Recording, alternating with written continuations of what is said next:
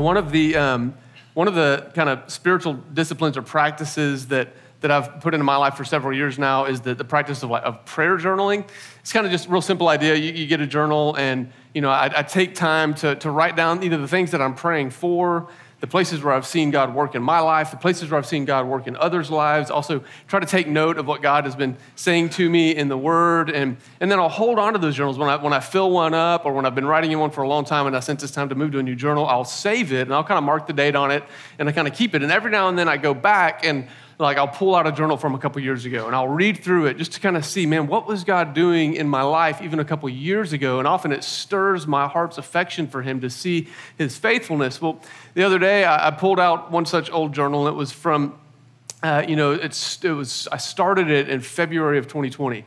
And so it kind of chronicled my journey through the year that was 2020. And I found this page. It was in April of last year where I was writing, and I was just expressing I was angry. I was just kind of mad and frustrated, and I was writing about that and kind of pouring that out to God and expressing that to him. And then I took note that I had shared that feeling of anger and frustration with a friend of mine. And remember, this was like a month after the pandemic had just hit us hard. Everything had been shut down. And I shared it with a friend, and he said, hey, have you thought about the fact that maybe you're grieving? Grief has several cycles. The first one's denial, but the second one's anger. And if you're on that borderline between denial and anger, and somebody tells you you're grieving, you're like, I don't want to hear that I'm grieving. You're just mad. You're like, I want to be mad. I want to be justified in my anger. And I remember my friend told me, he said, maybe you're grieving. I remember being like, I'm not grieving. I'm just angry because everything's messed up. And then it finally hit me that actually, maybe I am grieving. And I started to write about it in my journal. I said, I need to take a time to take a page just to write, what is it that I'm grieving? You grieve when you lose something. I was like, what is it that I've lost? And I just started reading through my journal the other day, and it was I had 2 pages of things that I realized that had felt like they'd been pulled out from under me.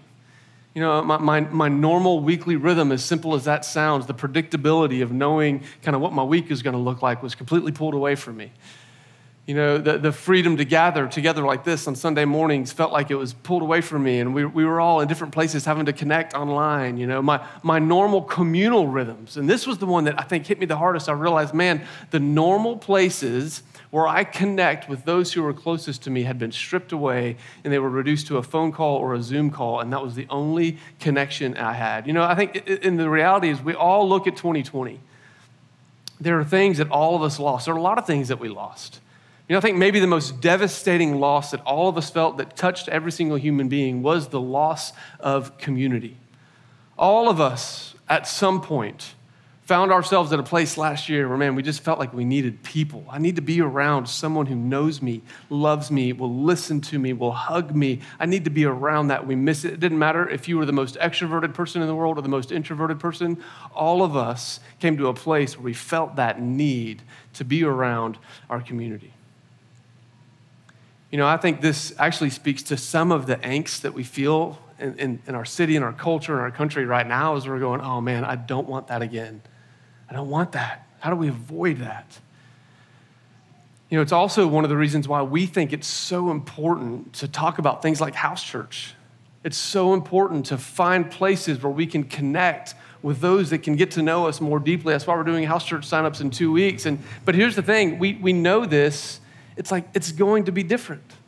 When we do house church signups and we launch house churches in a couple weeks, it's going to feel different than it used to. There's no scenario where we're after 2020, there's no scenario where we just step back into what was and it feels exactly the same.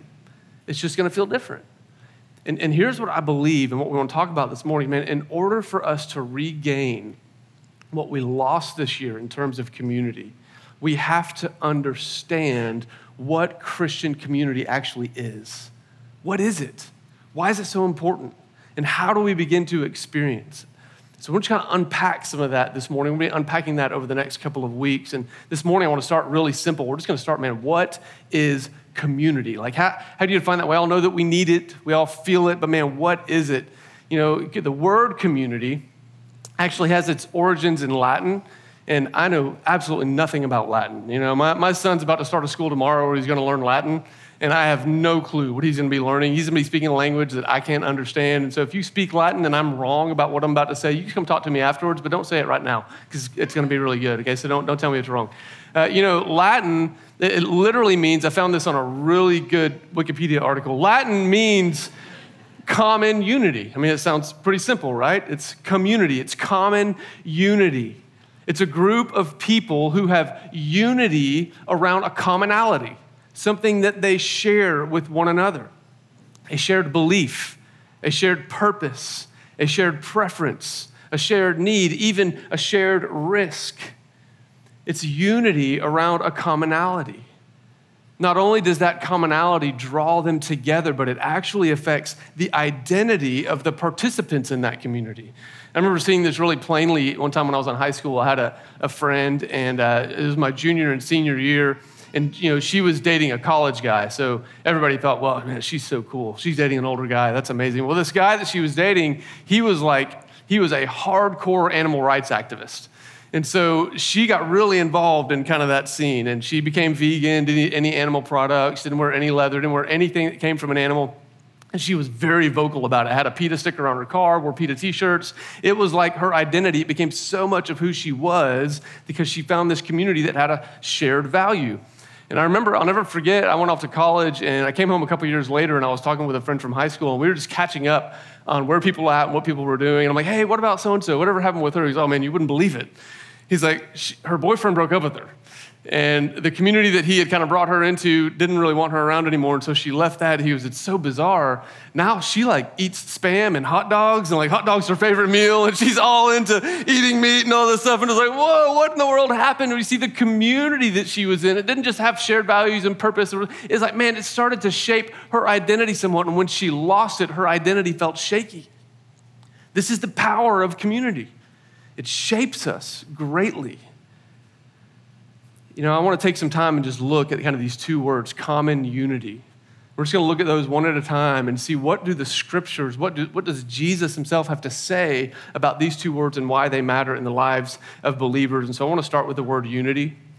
You can read through the Old and the New Testament, all through the Bible, and find all kinds of things about unity. One of my favorite places is Psalm 133. Psalm 133, and we have a slide for that. We're going to put it up on the screen here. Psalm 133, the psalmist says, behold how good and how pleasant it is for brothers to live together in unity. I love this because it starts with this word, behold. It's not a word that I use very much, and I'm not walking around and I see something like, oh, behold, it doesn't something grab, but the idea of behold communicates something. To behold something, it means to stop and take notice of it. You stop and you take notice of it. It's like something that stands out, that seems unique, that grabs your attention. Charles Spurgeon writes about Psalm 133, and he's talking about this idea of unity, of brotherly unity, as the psalmist says it. And he says, man, it is a wonder that is seldom seen. This is what Spurgeon says. He says, so when you see it, behold it, look at it. It is well worthy of admiration. Pause and gaze upon it because it will charm you into imitation. Therefore, note it well. This is what the psalmist is saying. He's saying, hey, look at this thing. When you see unity in the people of God, stop and look at it. It is precious. It is worthy to be admired. It is worthy of gazing upon so it might draw you in to participate in it. There's something deeply special about it. In fact, the psalmist will go on to say it's like oil poured on Aaron's head, which feels really weird to us, but the high priest in Israel, there was a special oil that was only to be used to anoint his head for his purposes in ministering to God before the people. And he goes, man, unity is as special as that unique oil that is only to be used on the high priest's head. It is special. It is unique. It is wonderful. Look at it. Behold it. True biblical unity.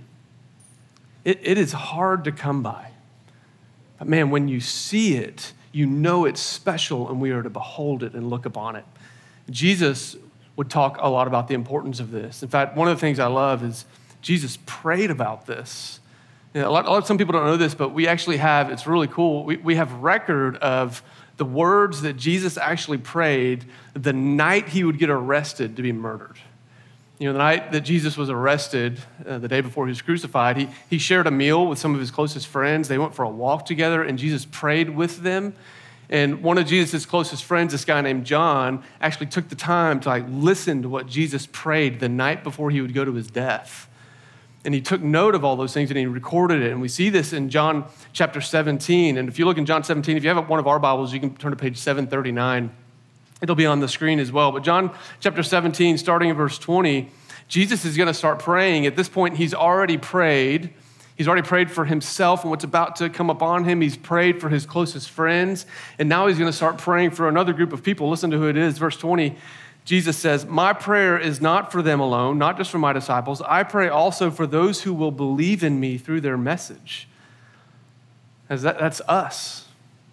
We live in the downstream of the ministry of the disciples. Here, Jesus, the night before he died, he's praying for us. Listen to his prayer. He says, "I pray," verse 21, "that all of them may be one, Father, just as you are in me and I am in you. May they also be in us, so that the world may believe that you've sent me. I've given them the glory that you gave me, that they may be one as we are one, I and them, and you and me." Listen to this, "so that they may be brought to complete unity. Then the world will know that you sent me and have loved them, even as you have loved me." And Jesus, the night before he dies, he prays for us. And what was the thing just burning in his heart? The thing that was burning in his heart is that we would have unity that is only comparable to the mysterious unity of the Holy Trinity itself. He says, "Father, let them love one another like we love each other." The Trinity, one God, three persons, so close. You can't just it's such a closeness. He goes, "I want my people to have that kind of holy love for one another, to be united just like that." That's what he prayed for us. That's what he longed for us. But Jesus didn't just pray unity for the sake of unity. There was a purpose behind it, an aim behind it. In this prayer, we see, what was the aim of unity in Jesus' mind? He makes it really clear. He says, "that the world will know," one, he says, "that I've been sent by you." In other words, Jesus says, when my people are united in their love for one another, the world will know that Jesus is the Messiah, that Jesus is the one sent from God to declare the love of God to the world. So when we love one another, the world will know that Jesus is the Messiah. But not just that. He says so that the world will know that Jesus is Messiah, but also that the world will know that God loves us. When we live in that kind of unity, the world sees that love. They take note of it. They behold it. It shows them something that is otherworldly, that seems so elusive, and yet we are empowered to live into it by the Holy Spirit. And so Jesus' aim of unity is that the world will know, but also just that we would love one another with his love. He describes this love really well in John chapter 15. In John 15, verse 13, he says this, "Greater love has no one than this, that he would lay down his life for his friends." It sounds like a lofty ideal until you understand that this is exactly what Jesus did and what he invites us to do for one another. He says unity only comes when there's this willingness amongst God's people to give of themselves selflessly for the sake of those they are united with. I've seen this play out in house churches and in our church family in so many different ways. I remember last year just watching and seeing people in our church who were unable to pay rent and watching a house church come together and all give selflessly to make sure that they could cover the rent of the person that was in their house church. It's selfless love for one another. I remember several times last year there were people that were struggling to get groceries either because they couldn't get out because they were sick or because their finances have been hit so hard, and watching the community come together selflessly to provide for the needs of those who had not, that they could provide for them. It's like over and over again we keep seeing that this is what it looks like to live in unity as followers of Jesus, that we will give selflessly for the sake of those that we are united with. And truthfully, I think this is what we all long for. We all long for this kind of unity, a group of people that we can be around, that we know will be loved, we know will be cared for, come what may. But the fact that we all long for it makes us we have to ask, why then is it so difficult? Why does it feel so elusive to us? This type of community, why is it so hard to reach? Well, when we said community is two words, it's the word unity, but it's also this word common. It is common unity. And we have to ask the question of what is the commonality that pulls us together? Unity is only valuable if the commonality, the glue, has value in and of itself as well. If the commonality is for a wicked purpose, that community is destined to fail. And we all know that, right? It's destined to be corrupting to those who are a part of it. So what is the commonality that all of us as followers of Jesus should be pulling ourselves? What is the commonality that's meant to hold us together as we pursue the kind of community that Jesus held out? I believe Ephesians chapter 4 kind of holds out the example for us of what the commonality is that we're striving for. Ephesians chapter 4, we'll start in verse 3. I'll have it on the screen here as well. This is the Apostle Paul writing to the church in his day, and he says, man, make every effort. Make every effort to keep the unity of the Spirit through the bond of peace. So one, he recognizes that, man, it's going to take some hard work on our part, some effort on our part to maintain that unity. But it also requires the work of the Holy Spirit in us.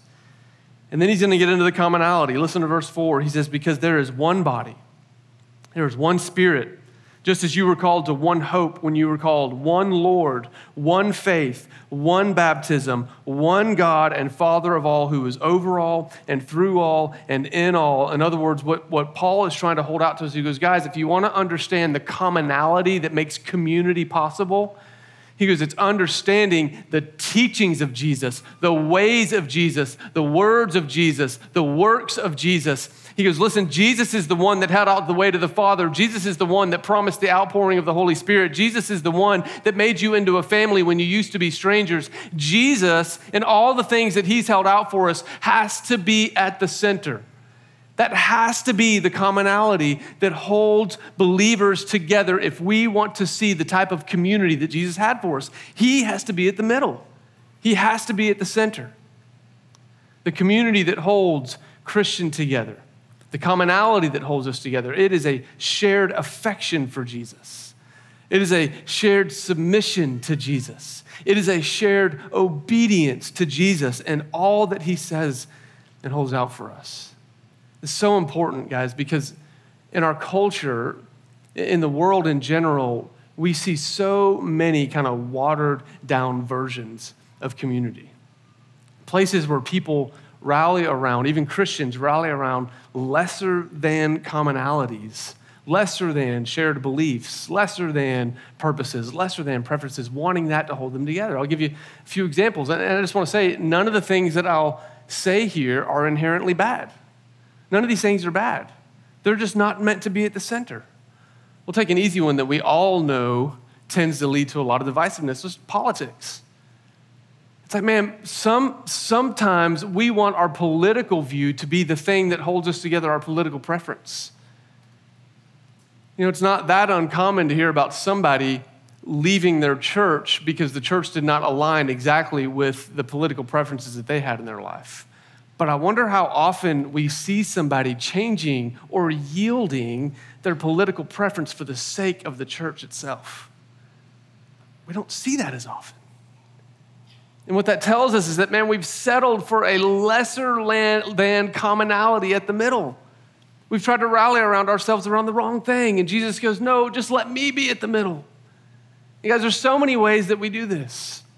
I know for me, when I was in college, it was like all of the communities and the friend groups that I wanted to be a part of, it was like, man, I wanted them to have the same shared music taste and preference. I wanted them to want to do the same outdoor adventures that I wanted to do because I thought, man, those are the things that are going to connect us and make us closer. And I'm just going to tell you, after years of trying to build friendships around those things, we had a lot of good times, but we did not have much lasting friendship or anything to build on.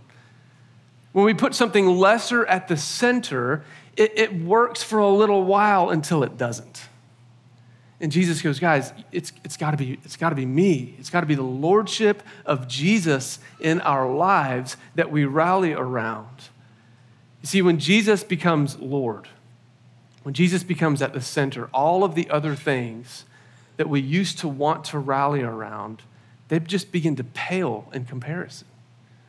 They can't hold a match to the glorious splendor of the humble, selfless, wonderful love of Jesus and the way that he wants to live that out in our life. That is what we are supposed to be rallying around. We see this so clearly in the earliest community of Jesus followers.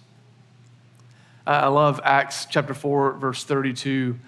It says that all the believers were one in heart and mind. No one claimed that any of their possessions was their own, but they shared everything they had. This picture of one in heart and mind. What do you think it was that sat at the middle that allowed them? What was the commonality that allowed their unity to be such that it would be said they had one heart and one mind? Man, we know a few things about that community. We know a few things about the makeup of that earliest community of Jesus followers. I mean, it started with Jesus' 12 disciples. Man, right there in that little ragtag band of 12 guys, you had one guy that was a zealot, a Jewish zealot. And zealots, they literally trained and prepared because they wanted to have a military takeover or overthrow of the Roman government in Israel. And so the Jewish zealots were just so passionately against Rome that they were ready to physically go to war to overthrow Rome for the sake of Rome, for the sake of Jerusalem and the Jews.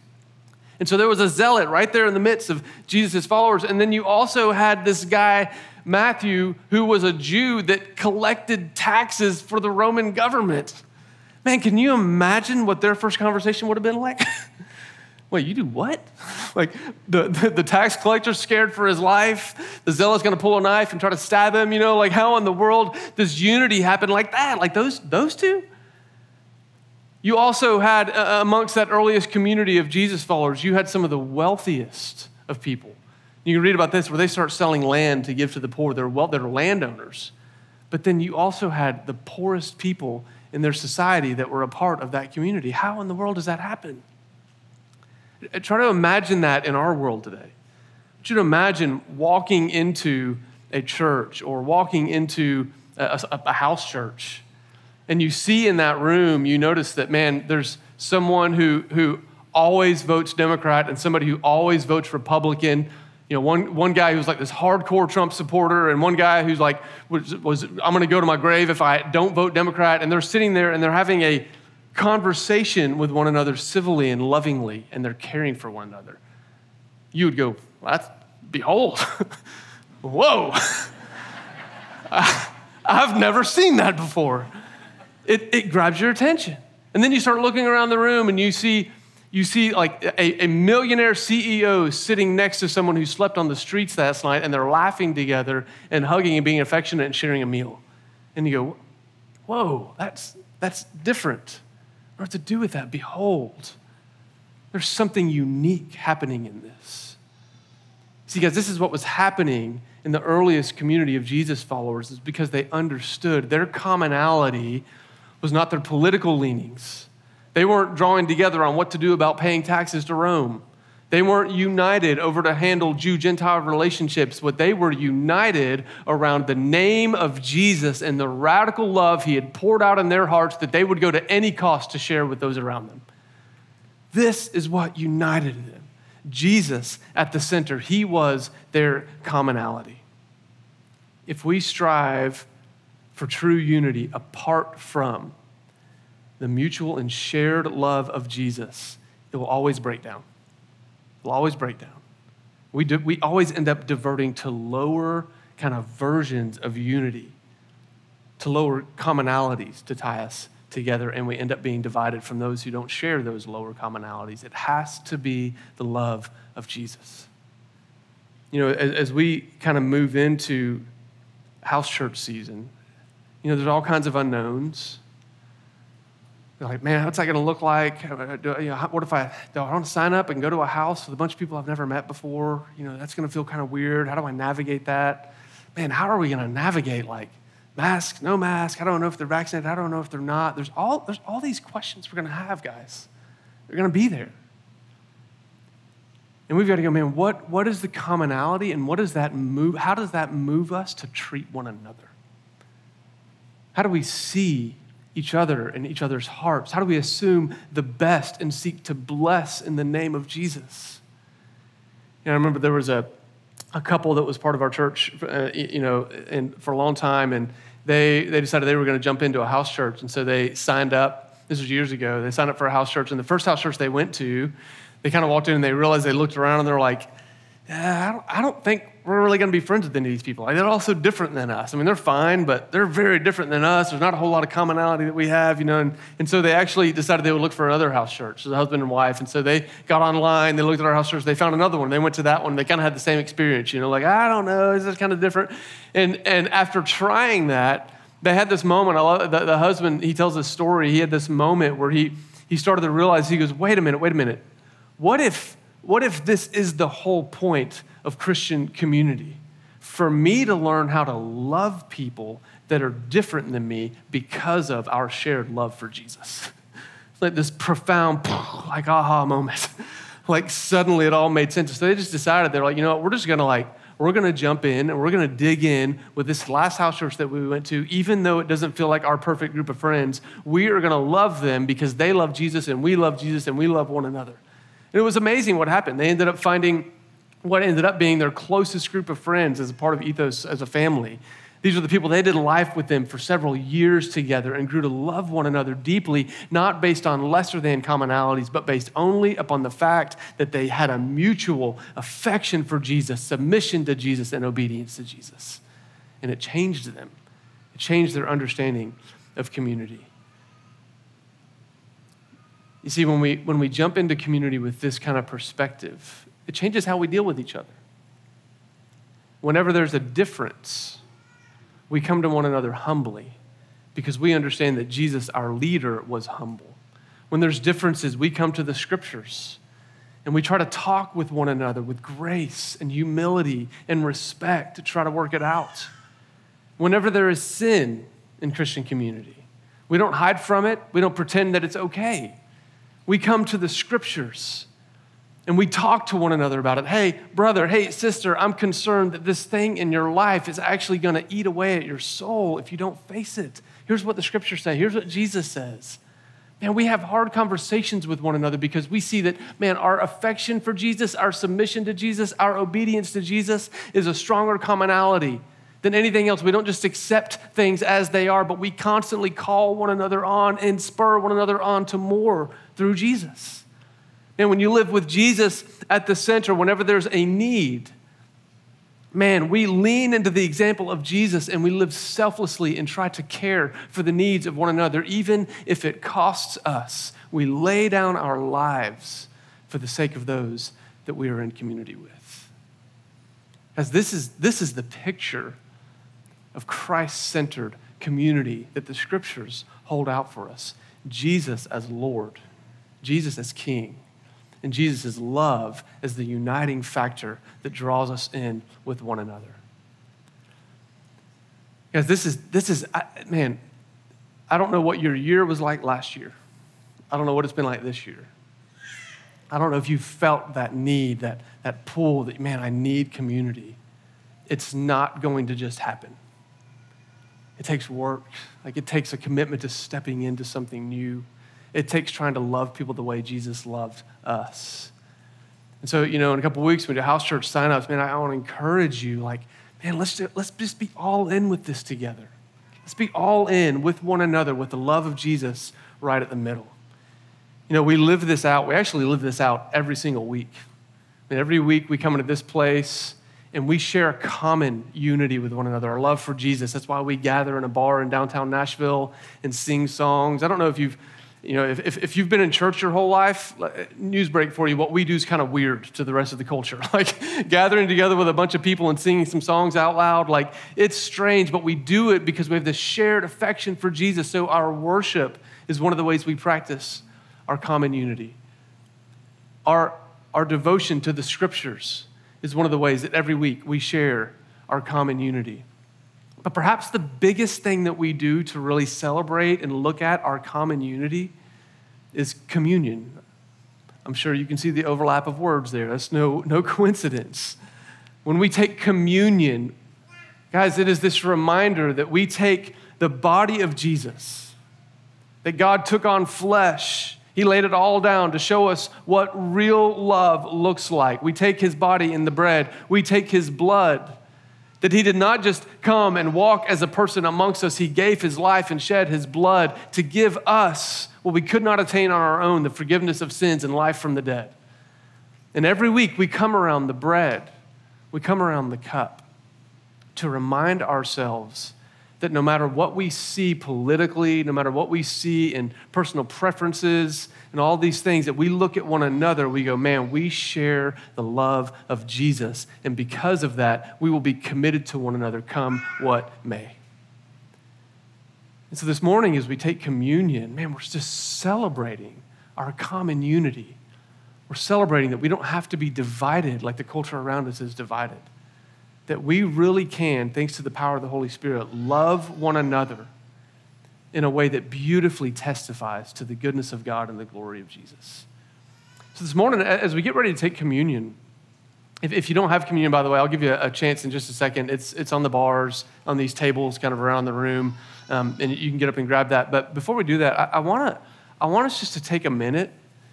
You know, the reality is that when we come to communion, if we come to the body and blood of Jesus, but we know that we haven't really been living in full submission to him, full obedience to him, especially in regards to our relationships with one another, man, it matters. In fact, Jesus makes this statement at one point. He says, hey, whenever you come to give an offering, it's not the same as communion, but you're coming to him to offer something to God. He says, man, whenever you make an offering, if you know that you have something against somebody else, go deal with that first. And then come and make your offering. And I just want to give you, I want to encourage you to take a moment, like a minute, 2 minutes. We're going to just reflect silently and ask the Lord, is there anyone in the community that I have this common unity with that I need to reconcile with? Maybe it's somebody that I've judged wrongly. Maybe it's somebody that I'm holding a resentment towards. Somebody that I've got bitterness in my heart towards. I'm going to ask the Lord just to reveal that. And then you're going to ask him, Lord, what do I do about that? And I'll just encourage us as we come together, let's not let the communion of the saints over the body and the blood of Jesus just be a pretense. Let's be a community that acts in obedience to make sure that, man, there's no wedge that the enemy's going to drive in here because we are quick to repent, quick to forgive, quick to let go of judgment. Okay, so I'm going to have just some music turned on, and we're going to take 1 or 2 minutes. I just want you to ask the Lord, Lord, is there anyone in the community of Jesus followers in my life that I'm holding on to resentments, that I'm not forgiving, that I've judged? Just ask the Lord to highlight that. Let's just go ahead and turn on some music. You can close your eyes if you want to. Just be still for a minute.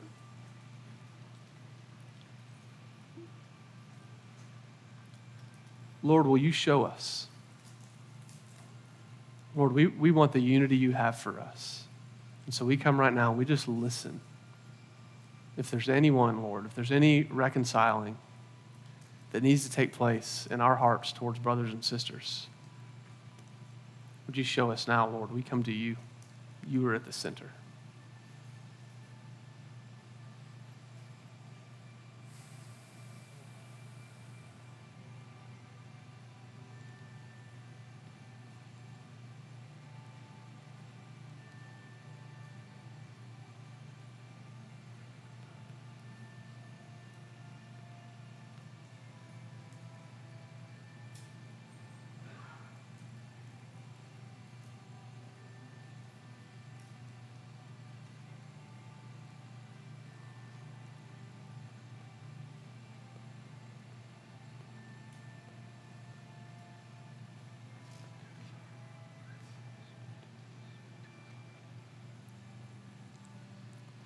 If there's a name or a person that's coming to your mind, take note of it. You can write it down, put it in your phone. Just keep listening. Lord, is there anyone?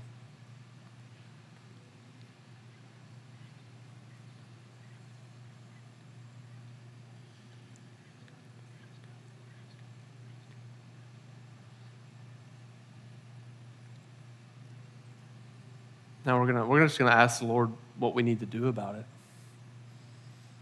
So Lord, we ask you, if you've revealed someone in our life that's a brother or sister in Christ,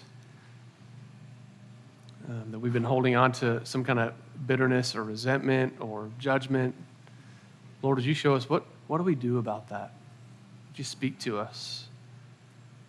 What should we do, Lord?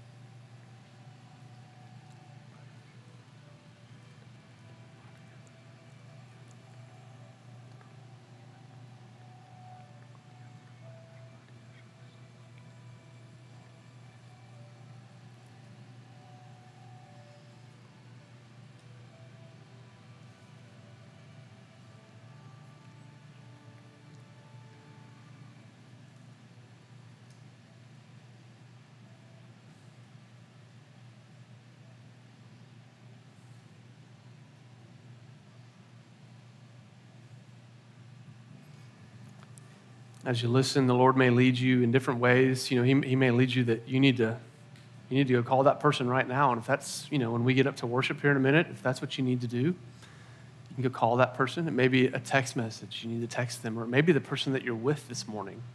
Or maybe somebody that you know is here somewhere. Go find them, talk to them. I just encourage you, whatever it is that the Lord puts on your heart to do, man, let's be a people that act in obedience. Take that step. We want Jesus as the commonality that is the glue in our unity. And so, Lord, you continue to lead us. Lead us, Lord, in obedience to you. As we come now to communion, as we come to your body and your blood, Jesus, would you let it just knit our hearts together? Our shared devotion to you, our shared affection for you, our shared submission to you, and our shared obedience. Would you, through your Spirit, begin to just bond our hearts as we take communion with one another? We love you, Lord. Pray this in Jesus' name. Amen.